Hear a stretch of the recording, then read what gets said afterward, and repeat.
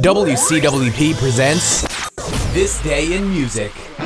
Welcome to This Day in Music, the 3rd of July. The major theme today seems to be Dead or Alive.